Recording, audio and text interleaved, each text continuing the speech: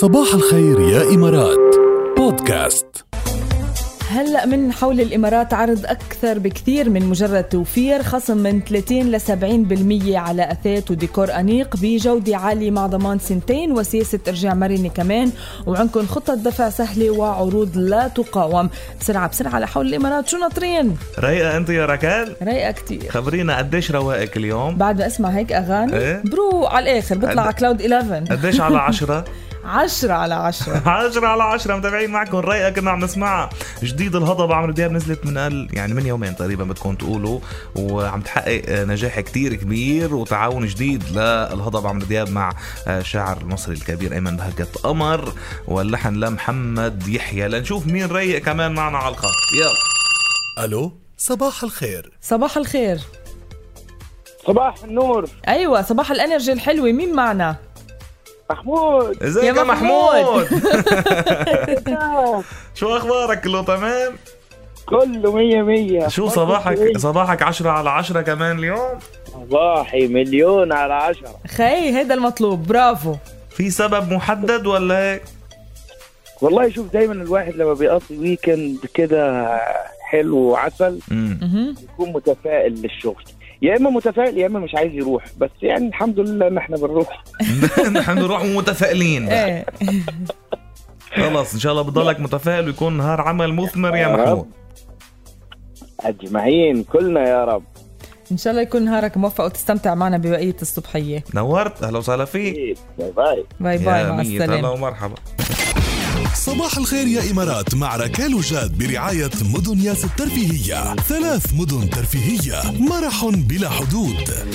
في طلبات عم توصل على 708 كتير والله. كمان في عنا رقم بيخلص ب 460 بيقول سمعونا لزرع لك بستان ورود. لخبركم شغلي، من هلا انطلقت من هيدي اللحظة ولغاية الساعة 8، يعني كل هيدي الساعة فيروز وفقط فيروز. الساعة الفيروزية الأسبوعية مثل كل أحد من 7 ل 8. بقى هلا بس فيروز. وبما أنه حلقتنا اليوم من وحي تاريخنا 10 على 10، بدنا تطلبوا التوب اوف ذا توب لأغاني فيروز. أكتر أغاني بتحبوها لفيروز جربوا تكون بالقمة، يعني إذا بدنا نقول ايه توب، يعني قد ما فينا. ما صعب كتير تطلعي توب 10 لفيروز، كله 10 على 10، لأن بس إنه قد ما فينا جربوا طلبوا أحلى أشياء بتحبوها لفيروز على 708 لنسمع ساعة روائع فيروزية بكل معنى الكلمة. شو رأيك؟ يلا جاهزين. أجمل صباح بيكون. يلا.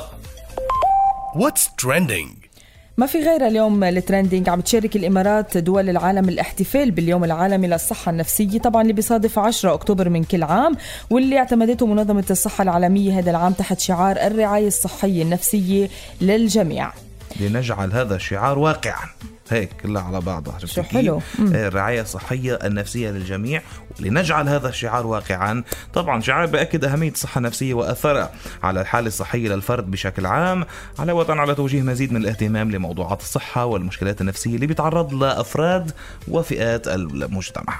طبعا تتيح المناسبة الفرصة لإذكاء الوعي بأهمية الصحة النفسية، خاصة بظل الظروف اللي عم يمر بها العالم نتيجة تفشي فيروس كورونا، والعمل على تمكين أفراد المجتمع وتحفيزهم للاعتناء بصحتهم النفسية. وتعتبر دولة الإمارات العربية المتحدة من أوائل الدول بدعم الصحة والسلام النفسي، نظرا للي عم تحققه من إنجازات بهذا المجال. عززت جهودها الصحية والمجتمعية بتوجيه المزيد من الدعم النفسي لمختلف الفئات من الأفراد بالأسرة بشكل عام، وللأبناء من الأطفال والمراهقين بشكل خاص، ولكبار السن وأصحاب الهمم. فحققت الإمارات تميز وتألق في خط الدعم النفسي وتعزيز الصحة النفسية للأفراد في مواجهة كوفيد. كمان هذه المواجهة اللي يعني صار لها 2 تقريبا فينا نقول نحن في خضمها يعني. ومنتابع بنفس الموضوع نخبركم انه عم بيواكب متحف اللوفر بأبو ظبي اليوم العالمي للصحة النفسية بمبادرات وأنشطة متنوعة بتجمع بين الثقافة والتعليم والفن والترفيه. وهذه المبادرات هي كمان بتتوافق مع الشعار اللي أطلقته منظمة الصحة العالمية على احتفالات هذا العام، الرعاية الصحية النفسية للجميع. تتضمن المبادرات والأنشطة اللي بتستمر على مدار يعني هاليومين اللي قطعوا فينا نقول امبارح واليوم، يعني واليوم مستمرين. تتضمن ورش فنية للعلاج بالفن، جولات جولات إرشادية للتحفيز النفسي بين أروقة المتحف، جلسات يوغا بالهواء الطلق، أنشطة رياضية على درجات الثابتة ممزوجة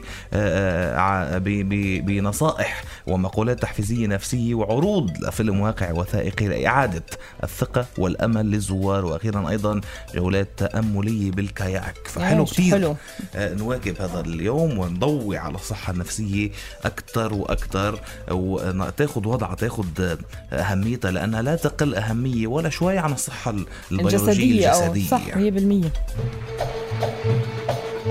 فيروز بداية أغنية 10/10، واحدة من أجمل أغنيات فيروز وأروعها.